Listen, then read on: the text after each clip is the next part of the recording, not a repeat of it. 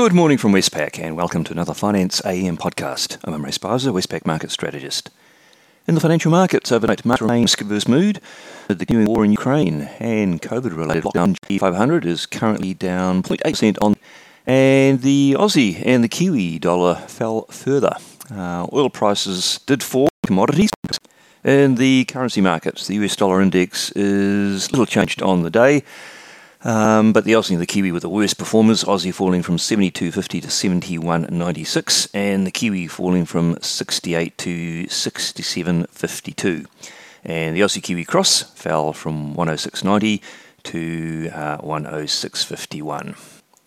In the interest rate markets, the US 2-year Treasury yield rose from 1.8 to 1.84, and that's the highest level for the 2-year since 2019. Similar story for the 10-year, which rose from 2.05 to 2.13, also making a high since 2019. And inflation-linked treasuries with a 10-year maturity, their break-even inflation, which is the prediction of average inflation over the next 10 years, well, it reached 3%, and that is a record high. In the Australian government bond markets, the 3-year yield via the futures range between 1.83 and 1.87, while the 10-year yield rose from 2.44 to 2.50%. Commodities, most of the hard commodities didn't have a good night. Brent crude oil down 5.3% to $107, which is a 2-week low. Copper also down 2.3%, gold fell 1.7%, and iron ore down 6.6% to $144.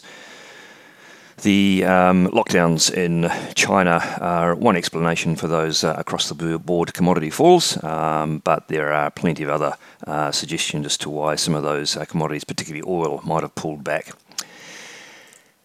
In terms of the news overnight, again, all around Ukraine and somewhat around the COVID lockdowns. So just on the COVID lockdowns, China placed Shenzhen province and Jilin into lockdowns, and that was the first time the government has sealed off an entire province since early 2020.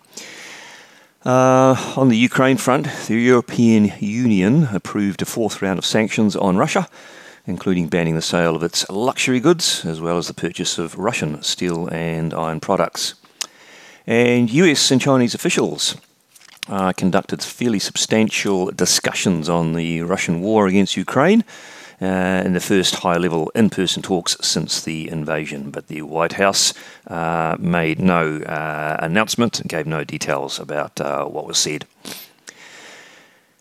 On the day, anything out to distract markets from those topics? Not really. In Australia, we'll keep half an eye on the RBA meeting minutes from the early March meeting for a bit more colour on the board view.